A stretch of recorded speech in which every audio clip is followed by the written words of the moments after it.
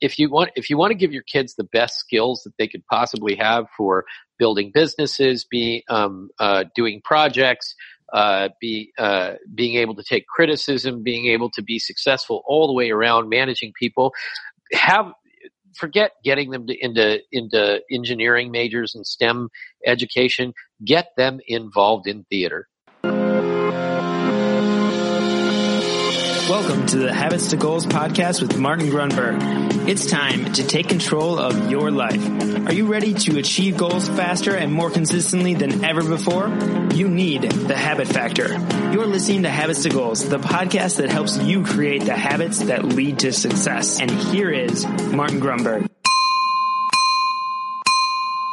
All righty, here we go. Welcome back. Thank you very much for joining me. My name is Martin Grunberg. You have reached Habits to Goals. Good job, you. And today we have a tremendous guest. He is prolifically productive. Let me give you a little bit of background here. He writes for Inc. magazine. He's a 3-time best-selling author. He contributes to everything from Huffington Post to Leader magazine and a handful of others. His best-selling work includes Roar, which is about marketing and sales.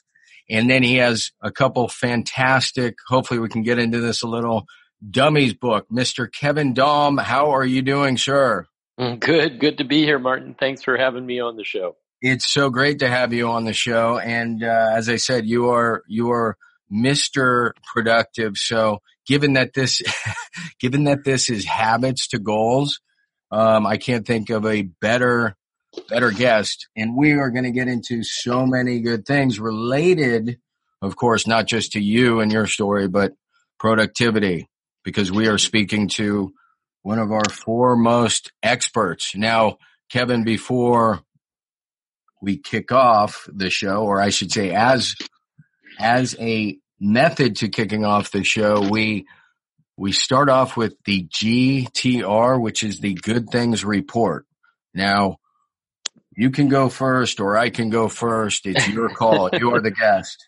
I'm happy to listen to what you got to offer. Take it away, man. Yeah, well, I'll tell you, it's been an interesting, and by interesting, I mean difficult, last week or so. You may or may not know this. It's a good news, bad news. The good news is I've been surfing a lot and slacklining a lot. The bad news is it's taken an absolute toll on my back to a point where I had to, after 12 years, it wasn't even an option. I went, I felt like walked into a time machine. I went back and visited my chiropractor, and it was wild because it had been 12 years. So subsequent to that, he repaired me. I surfed again, broke it again. He's out this week. And what ended up happening, I'm hearing some chatter back there, some noise. Anyways, what ended up happening is I went to a chiropractor, a acupuncturist for like the third time in my life. The first couple, nothing good actually came of it. This guy was amazing. And in any event, that's my GTR. Long story short, he's done some miracle work here. So that's my GTR. It sounds like there's a lot of sorry. My cord ripped out. Sorry about that. Okay. I thought we lost. Taken care of. Yeah, right here. Sorry about that. So yeah, long story short, acupuncture saved my life. And so wait a minute. So I got to ask you, because I know what surfing is. I have no idea what slacklining is. Okay. Yeah, it's almost too complicated to explain on the air, but it's basically picture a tightrope, and instead of it being a line, it's a 2-inch ribbon, that actually bends and moves. And a buddy sets it up on the beach, and for better or worse, I've learned over the last year how to walk across it and bounce on it and do some exciting things, but they definitely take a toll on me. So, but that's what slacklining is. Got it. Well, I'm sorry about your back, but, yeah, my wife is a big fan of acupuncture as well. It's done very well for her. So beautiful. All right. So give me your GTR. My GTR is about 35 days ago. My wife Van and I purchased a lake house up near the Delaware Water Gap in New Jersey, and we call it tiny house. It was it was a house that had been in a family for a long, long time, and the owner had passed, and it's one of 15 houses on this 100-acre lake that's in one of the oldest state park in all of New Jersey, and just has this amazing view. So I have been rehabbing it, and we're 35 days in and probably have about 30 to go. I'll have it ready for Thanksgiving to have my wife's family over, and we've made some mega progress, but we are under the calendar time and under budget, and it's just been a fun experience all the way around. I'm having a blast with it. So I'm sitting there right now, as a matter of fact. I have that explains the noise. So I have seen pictures. It's stunning. I mean, just beautiful. And I'm guessing that is keeping you extra busy. All right, Kev. Well, I think it's the funny thing about that is that I think it's a great, it's a great example of how if you set your life up the way you want it, you get to enjoy things like this and make the most of them instead of, wonder why you never get to spend time with them. And, knock on wood. Yeah. To me, it's to be able to do something, to have the pleasure of being able to go there every day and do it for, put the fun in, that's what it's all for. That's what it's all about. And sometimes I'm sure fun is a euphemism for work. Well, I consider work as the things that you have. I consider work to be the things that you have to do in order to do the things that you want to do. And, it's funny, as I was listening to you intro me, and you talked about me being highly productive. I consider myself to be highly lazy, because I don't like to do anything that's considered work. I don't mind labor. Labor is great. And when it's a labor of love or it's a labor of fun, then it doesn't even enter that quote unquote work thing. And I spend most of my time figuring out how not to do work, so that I can do labors of love and labors of fun. And so most of the time, those are the same. I love the distinction, labors of love. So take us back, Kev. We just kind of want to run through like where you grew up, where you went to high school, where you went to college, and then how you kind of weave your way. I believe I mentioned, if I left it out, you're a tremendous entrepreneur resource in terms of a coach. You have a great entrepreneur track record and history. I know you've done some stuff with YPO, and again, as a columnist for things like Entrepreneur and Inc. So just kind of weave us through, like, where did you go to high school? Where did you grow up? Yeah, I'm born and raised in Los Angeles, in the San Fernando Valley, El Camino Real High School graduate. I was a band and theater geek, and choir geek. I was actually in what they call show choir now. We called it Camerata then. So I was a gleek, I guess, if you would say anything that was related to that kind of stuff, the arts, I was doing it, and graduated in 82. And wanted to get as far away from LA as I could and still stay within the state system. So I headed up north and went behind the what we call the Redwood Curtain. And went to Humboldt State University. While there, I did 156 productions in theater, or at least by the time with Community and everything. That's about what I had done by the time I graduated. Was accepted to the Drama Studio London for directing as one of their youngest. Oh my God. And I turned that down because I didn't want to be poor.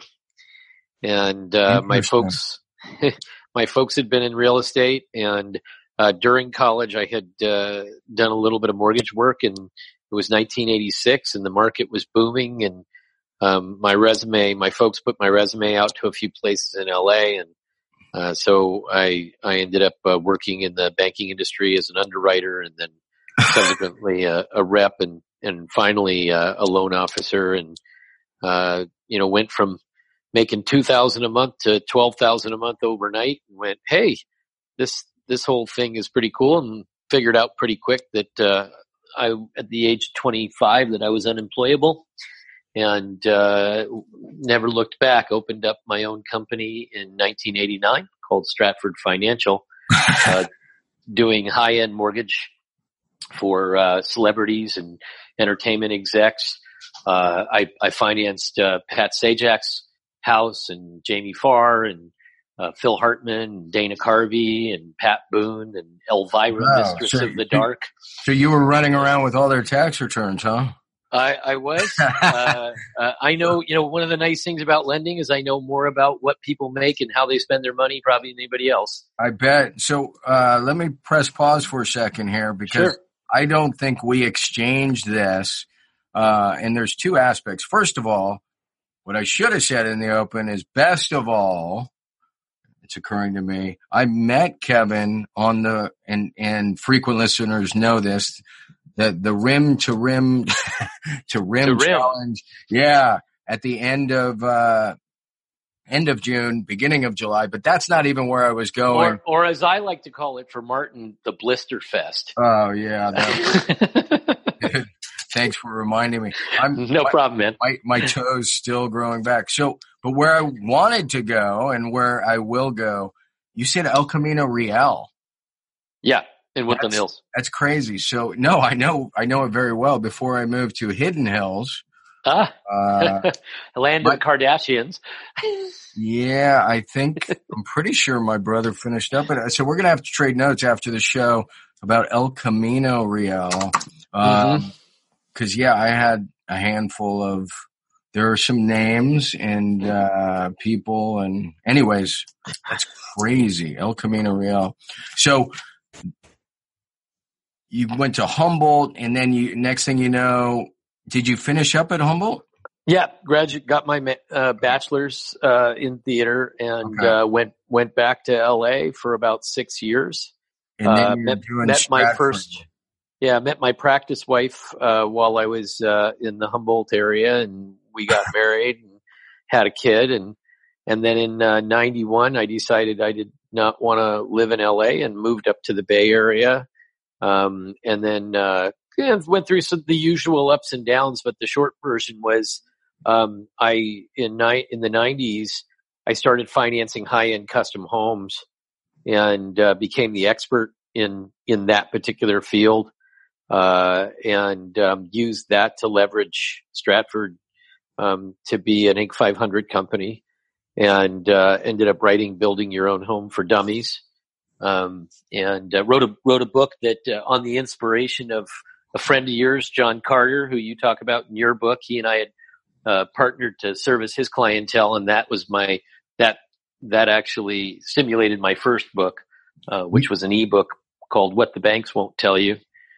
And then the Dummies book came later, and that business did very, very well until 2008, when a lot of businesses got swallowed. So Johnny has been on the show as well. He's a fellow interviewee. Mr. Carter. Well, 99 was the year that I hit Inc. 500, got into Vern Harnish's Birthing a Giants program, joined EO or YEO at the time. Right. And really that changed, so many things for me in so many different ways. And then also it was the year that I did what every good Bay Area entrepreneur was, which was, started a dot bomb, raised $2 million, Right. And subsequently when that crashed, I took my company and that's when I first started working with YPOers. I rolled it into a company that was owned by Brett Dillenberg, YPOer, and Mark Moses and Jack Daly, Platinum Capital. Huh. And then 2008 occurred, and my single biggest investor was IndyMac Bank, which was the first bank to crash, and my soft landing, which was on a large project in Santa Clarita, sadly was funded by Lehman. So in 2008, basically, I lost everything. Everything fell apart. Well, that's everything. Go ahead. So, yeah, I mean, I was just going to say that's a perfect segue. I mean, as part of the format, we really do like to talk about how,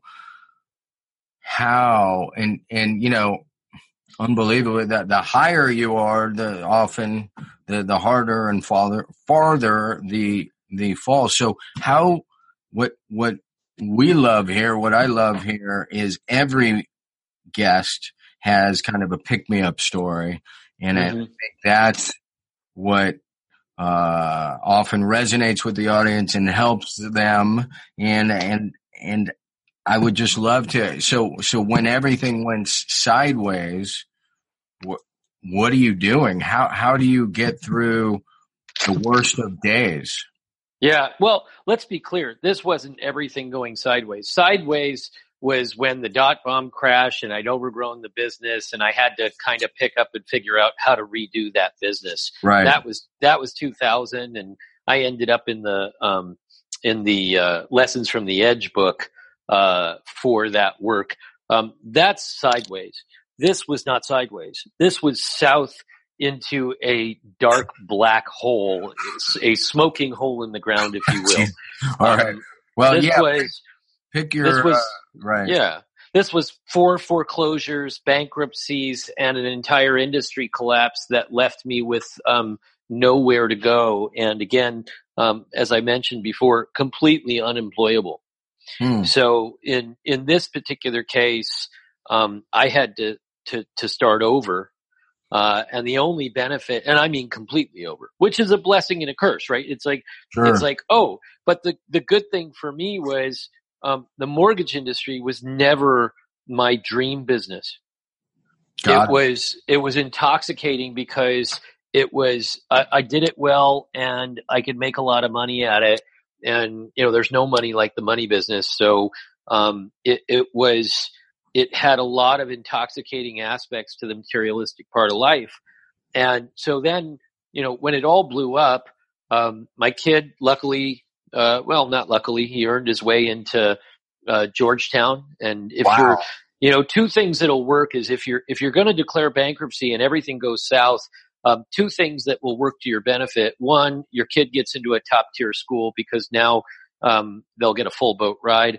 And 2, if you're ever going to split up with your marriage, that's a really good time to do it, because if there's no income and no assets, then, you know, there's not much to fight over.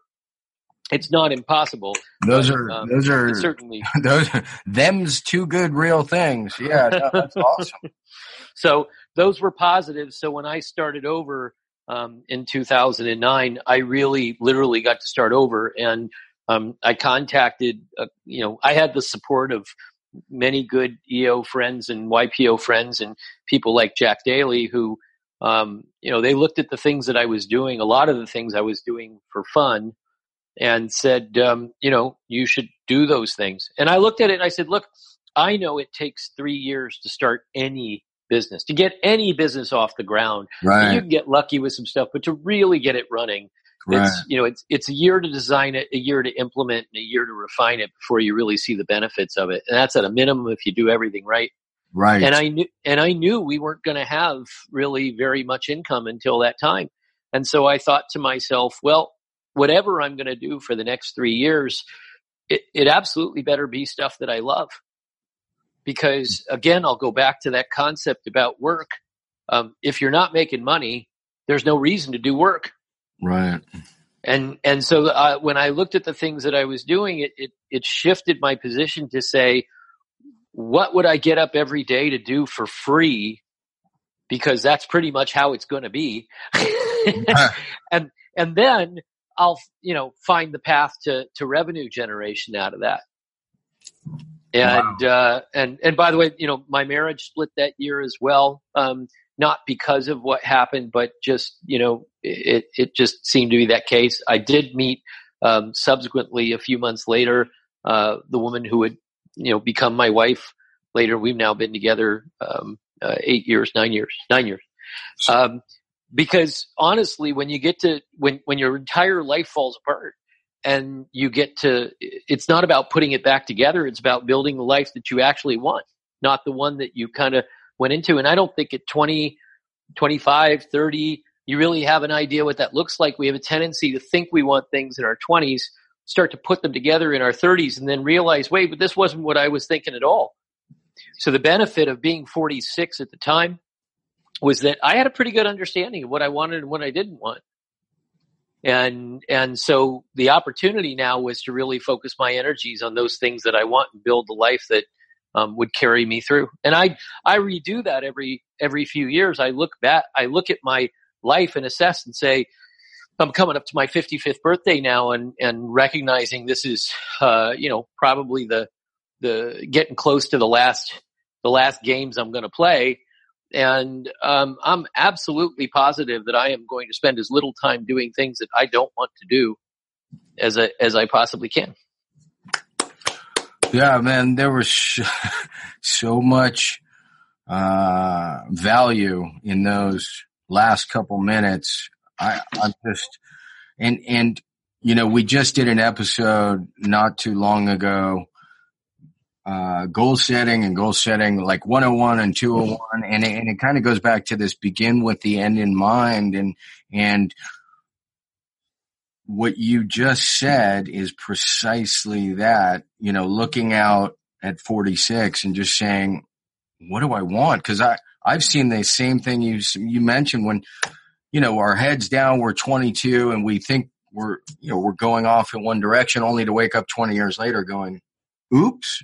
So that's amazing. What really interests me, and I believe the audience, talk about like the mentality, like how are you framing the mental toughness, the fortitude, the resilience, to get through one day.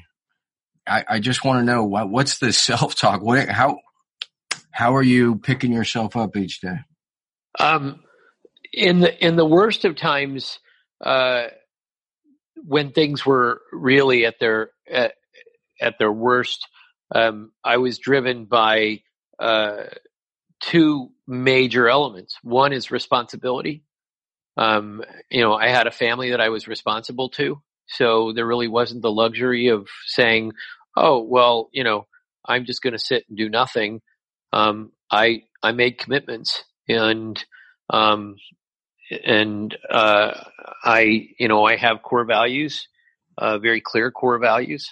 And one of them is diligence and one of them is truth.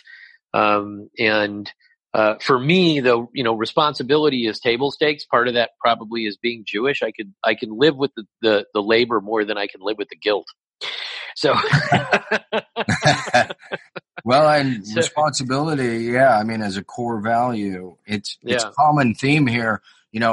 One day I'll string across like all the common themes throughout all the interviews of what I consider great guests, and there are some truly common values and common themes. So, keep going.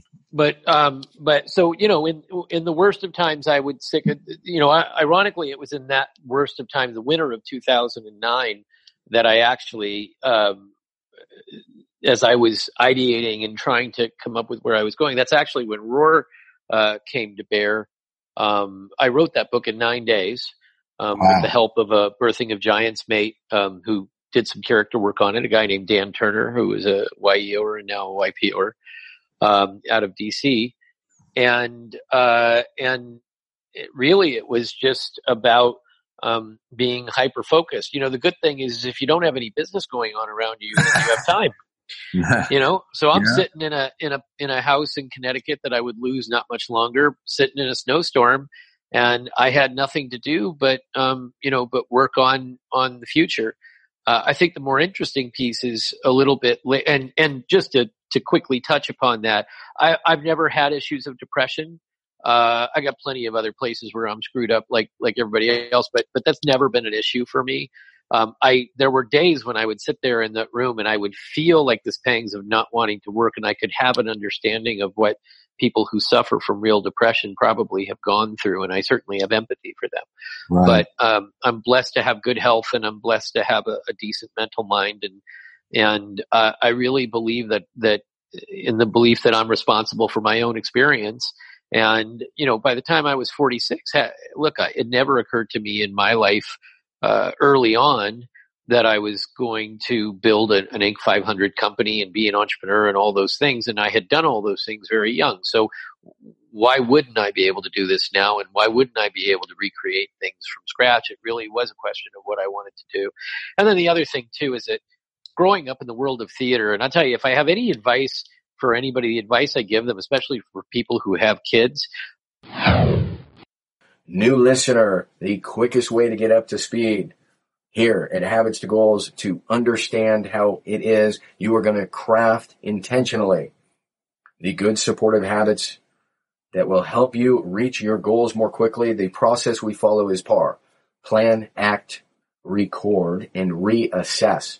That's it. It's fairly simple. You have 3 ways to get your free tracking sheet, which will get you straight up to speed very quick. So you can go to thehabitfactor.com/templates. You can text the word habits, HABITS, to 33444.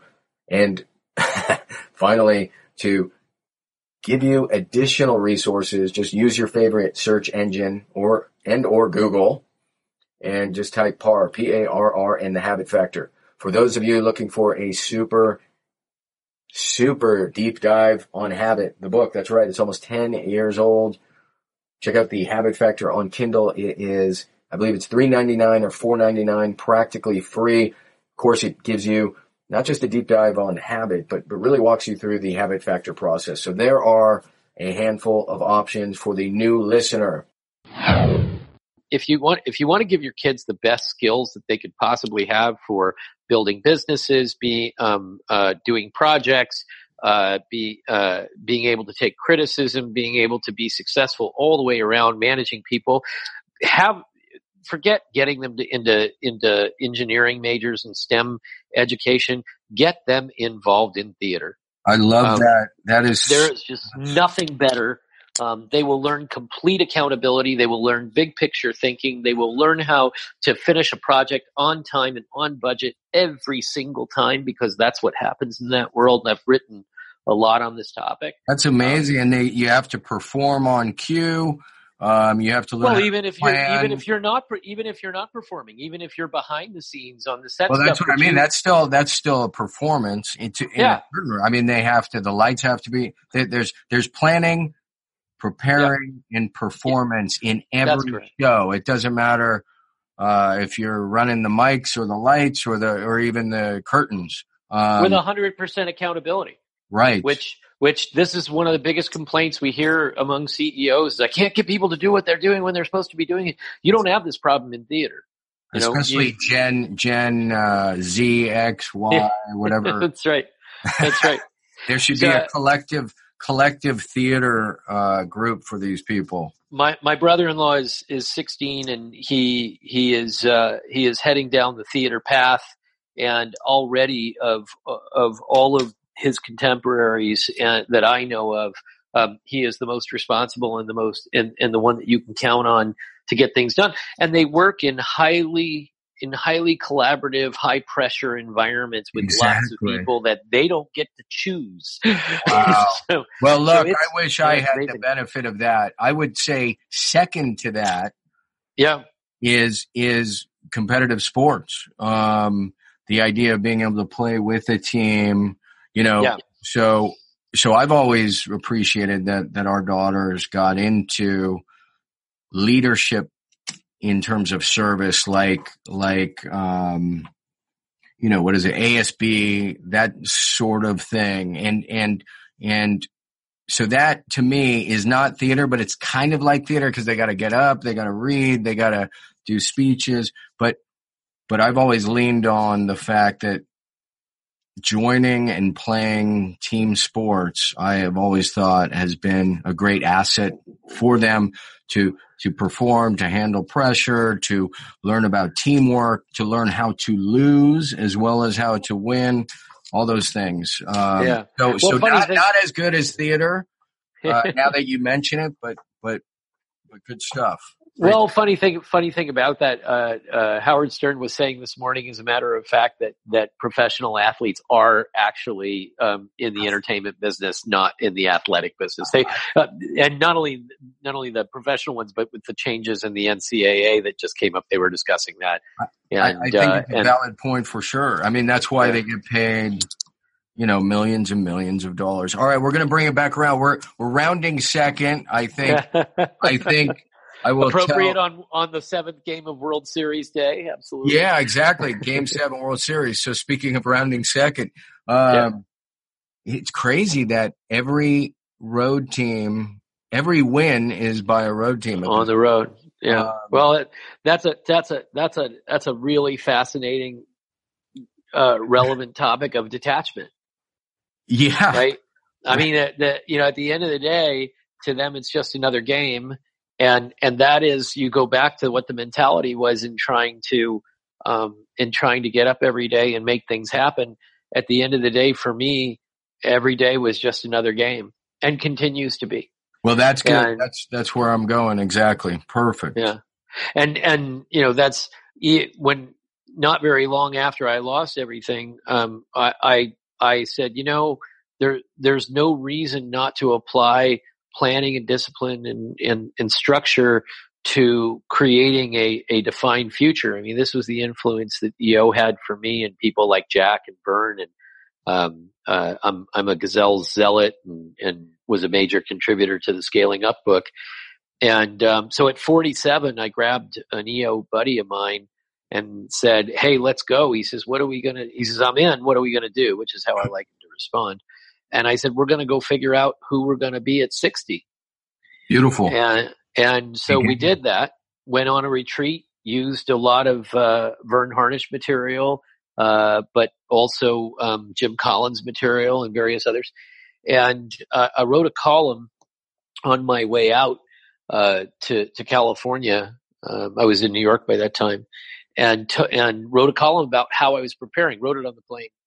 And said, if you email me, I'm going to tell you how I did this at the end of it. And I had 1,500 people that asked me to give them that. And I thought, oh, well, I better document it. So be careful of what you. And so I did. And so look, your columns are some of the most popular, and that's something I wanted to say in the open too.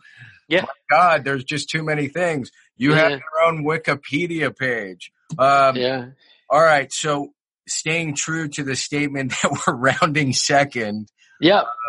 I want to pull this into we have a few patent questions that we like to ask. Go for it. So the first is advice you would give, and we probably covered it by now, advice you'd give your 20-year-old self. The advice I'd give to my 20-year-old self is that don't so much worry about credibility and speed. Those things will come. Nice. How we're going to stay with the baseball metaphor. Throw you a screwball. How do you define success? So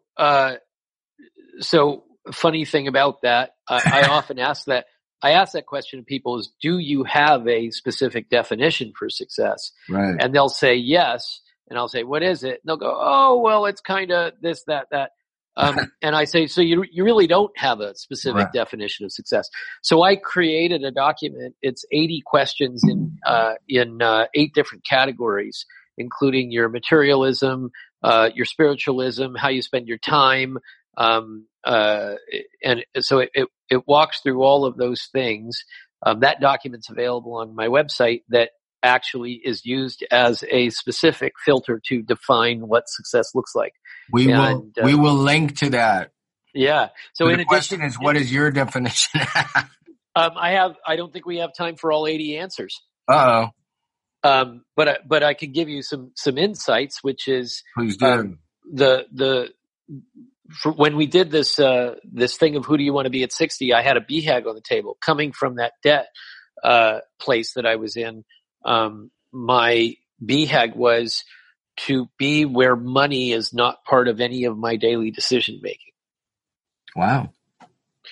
So that it doesn't mean that I can't spend money or talk about money. It's that if I do something, I do something because I want to do it, and money is not a factor in whether or not. Right. Yeah. And not to be said, and there's a subtlety there. It's not that compensation may not be there, right? If I take on a client. No, I get it. It's just not a driver. It's not the main swaying or weighting factor. Right. So you have to have a low enough lifestyle and a high enough level of income and assets to be able to compensate for the lifestyle. Now that could be, $5,000 a month, and then you don't have to make very much.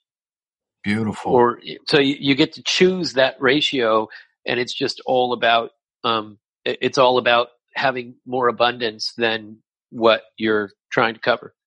And so that's, I'm not quite there yet, but getting closer. Well, the lake house. the lake house. Well, the lake house is a great example, right? So you're in California, and the thought when you think of a lake house, I'm sure because of who you are and where you are, immediately in your mind, you're thinking about, oh my God, well that must have cost $1 million, or at least, $750,000. Kev, you live New York City, you say it's an hour and 20 minutes away. No, because of my research and what I've done over the last year, I found a lake house for $170,000. That's amazing. And I will rehab it, and already have made it worth $270,000. Right. And that's where I was going. It's an asset, certainly. Yeah. And in fact, it's cheaper. It was cheaper for me to do that lake house than it would have if I wanted to have an office space in Manhattan, which at times still would have taken me an hour and 20 minutes to get to. That's funny. Well, I think this next question is going to set up, how do I want to say this? One thing we didn't get to, and I would love to get to again, with knowing that we're talking about habits to goals. I mean, not only did you have this business kind of metamorphosis and transformation, but physically you went through what appears to me fairly radical change. And so I want you to talk about that. The question was going to be today, what are your 2 or 3 best habits? But kind of even before you go there, talk about what changed to make you kind of go over the edge? Yeah, that's really simple. In November of 2016, I had 2 defining moments. One, put a last piece of credibility into place, which was got a master's from Fordham University in media and became a professor of media. At the same time, I went to go speak at Inbound, which is the HubSpot conference, and I saw the video of myself at that conference, and saw this unbelievable fat guy who couldn't get his jacket closed around him. Wow. And said, that's not me. It was definitely Kevin Dahm, but it wasn't the person that I was inside. And I had battled with my weight, pretty much from my 30s through and 40s. And by the time I was pushing into my 50s, I was really struggling with it. And the real problem was I wasn't a junk food guy. I didn't eat a lot of fast food. It was terrible. I'm not, what was I going to do? And finally I took, pretty much a Jack Daly approach, which was I just decided to make the commitment. I set the goal. I created a plan, and it had methodology. And then I set up accountability, which was I do an email and now have for 2 years every night, with, people who go on and off, where it's a Marshall Goldsmith technique. Yeah. Where every night I send up these emails that ask these questions that are either numerical or yes or no's.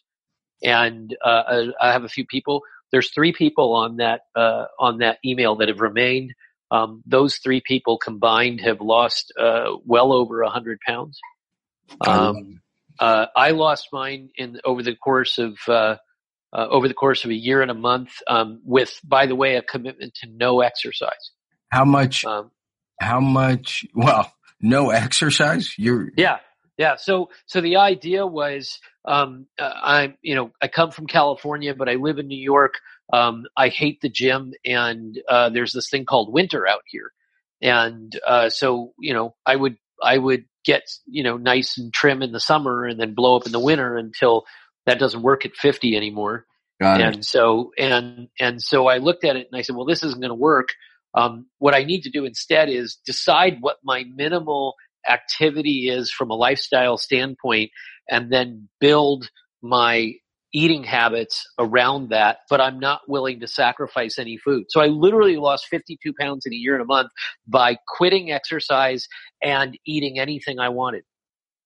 Except for what you wanted to eat was healthy. So what are those habits? Well, it didn't matter. I could eat unhealthy food. It's just a question of portion control and how I manage it for those, for those days. I can eat fast food if I want to eat fast food. I can eat pizza if I want to eat pizza. Great. So what are those habits? So the first thing I had to do was I had to understand what was going in my body from a calorie standpoint. Right. So over 90 days, I dissected every piece of food calorically, which is easy to do today, so that I can look at pretty much any plate of food and know roughly what the caloric content is. And so I've also figured out that the thing that I will do on an activity basis is I will walk the dog every day, because the dog needs walking, and I live in Manhattan. So on my worst days, I will do 2 miles of walking a day. Genius. Which is about, it's about 45 minutes, which is what experts say you only need 30 minutes of walking a day. And so I looked at that. I looked at the caloric intake. I figured out that at my age, my body size, all of my activity, I needed about 1,700 calories a day to maintain and about 1,300 calories a day to lose weight. And so I committed to monitoring at that level.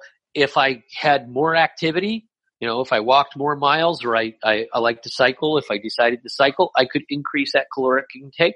But I had to have the discipline to basically come back, and when I didn't, then do that. And that way, when I started cycling and any other activity, part of my rules are that I won't do anything that I don't want to do. So if I wake up and it's cold outside and I was planning on going for a bike ride and I decided I don't want to go for a bike ride, guess what? I don't go for a bike ride. And that is just as important as the discipline of going when you don't want to go. Sure. Yeah. And so that's the contract that I had to make with myself. So same thing with the food. I can eat any food that I want, but maybe I don't have to eat it all at one sitting. Maybe I can go and have a hamburger and just not eat the entire hamburger and the fries and take it home and have it, partially the next day. Love it. Yeah. From the outside looking in, it's almost a case of it doesn't matter what the contract is. You set up rules, you set up boundaries, and you set up accountability for that, and you stuck to it, and you develop those habits over time. So that's just it's amazing. I'm now 2 years over 50 pounds down. I've now did the Grand Canyon trip, have cycled 450 miles in 7 days. I walked Manhattan 36 miles, the perimeter in one day. Yeah. I'm getting ready for a marathon, which I'm not a big running fan. I'll do 2 of these, but, well, you posted, heading into the Rim to Rim, you must have posted a half dozen, pictures or updates, cycling over 100 miles. So you were definitely putting in the miles. Yeah. Well, and that's the thing for any goal that you're going to make, right? If you're going to take it seriously, you can't be afraid to put in the training, and the training can create the desire. I'm really not a running fan. I'm doing the marathon because there are two good friends, one of them being Jack, right, that I want to go run a marathon with, That's even cool. though I hate running. Wow. And so the commitment isn't, well, gee, I'm doing this for myself. It's, I'm doing it for the experience and the pain of going out and running 10 miles when it's cold, is because I want to have that experience of running a marathon with Jack in Bhutan, the year after next, and with my friend, Lauren, coming up this February. And so that's where the desire really comes in, and you decide what's important. That's the other thing. Go back to the 20 yourself. You can't do it all at one time, and you got to anticipate that you got time to do those things if you plot them out right. That's right. Yeah. This statement. You still there? Yes, I am. Oh, it sounded like you fell. You fell over. No. There's a statement: you can do anything or everything you want. You can do. Oh my God. Well, yeah. I don't know. It's not true though. You can't do everything you want. I will never. No, I will never be an NBA player. You can do well. I mean, what I mean is, you walk in front of a buffet. You can eat anything, but you can have anything, but you can't have everything. Everything. That's right. That's exactly. You can have anything, but so it comes down to choice, selection. Yeah, that's where I was trying to go. Filters, man. The whole thing for entrepreneurs who don't succeed, it's because they don't have enough filters. They don't know when to say no. Well, beautiful. So we are just about done, and I can't thank you enough. You have been absolutely brilliant. As a side note, I want to personally thank you. I mean, right after the Rim to Rim, first of all, as a fan, as a reader of the Habit Factor, you were pimping out the book. That was very, very kind. So I want to, of course, return the favor. Is there anything we can promote? We're going to hang links off. Obviously, you're all over the internet, but let me know what we can do to share your great work. So look, I think that the stuff that I did that goes very nicely in with yours. If you go to KevinDahm.com, you can get to everything that I do, the podcast, the column, and everything. But if you go to KevinDahm.com/future, you can actually read that 32-page document, and it takes you right to the column on creating your own personal core values. Many people have found that useful. And if you go to KevinDahm.com/success, you'll be able to you can download that, those 80 questions and figure out what success is, and more importantly, what success isn't, so that you can create those filters. Because until you create those filters, you're just going to blow time on everything else. And I have to tell you, with turning 55, probably the most important thing that I understand now that I didn't understand later was that the only thing that is important is your time and how you spend it, which is all the more reason not to spend it on anything that you don't really want to do.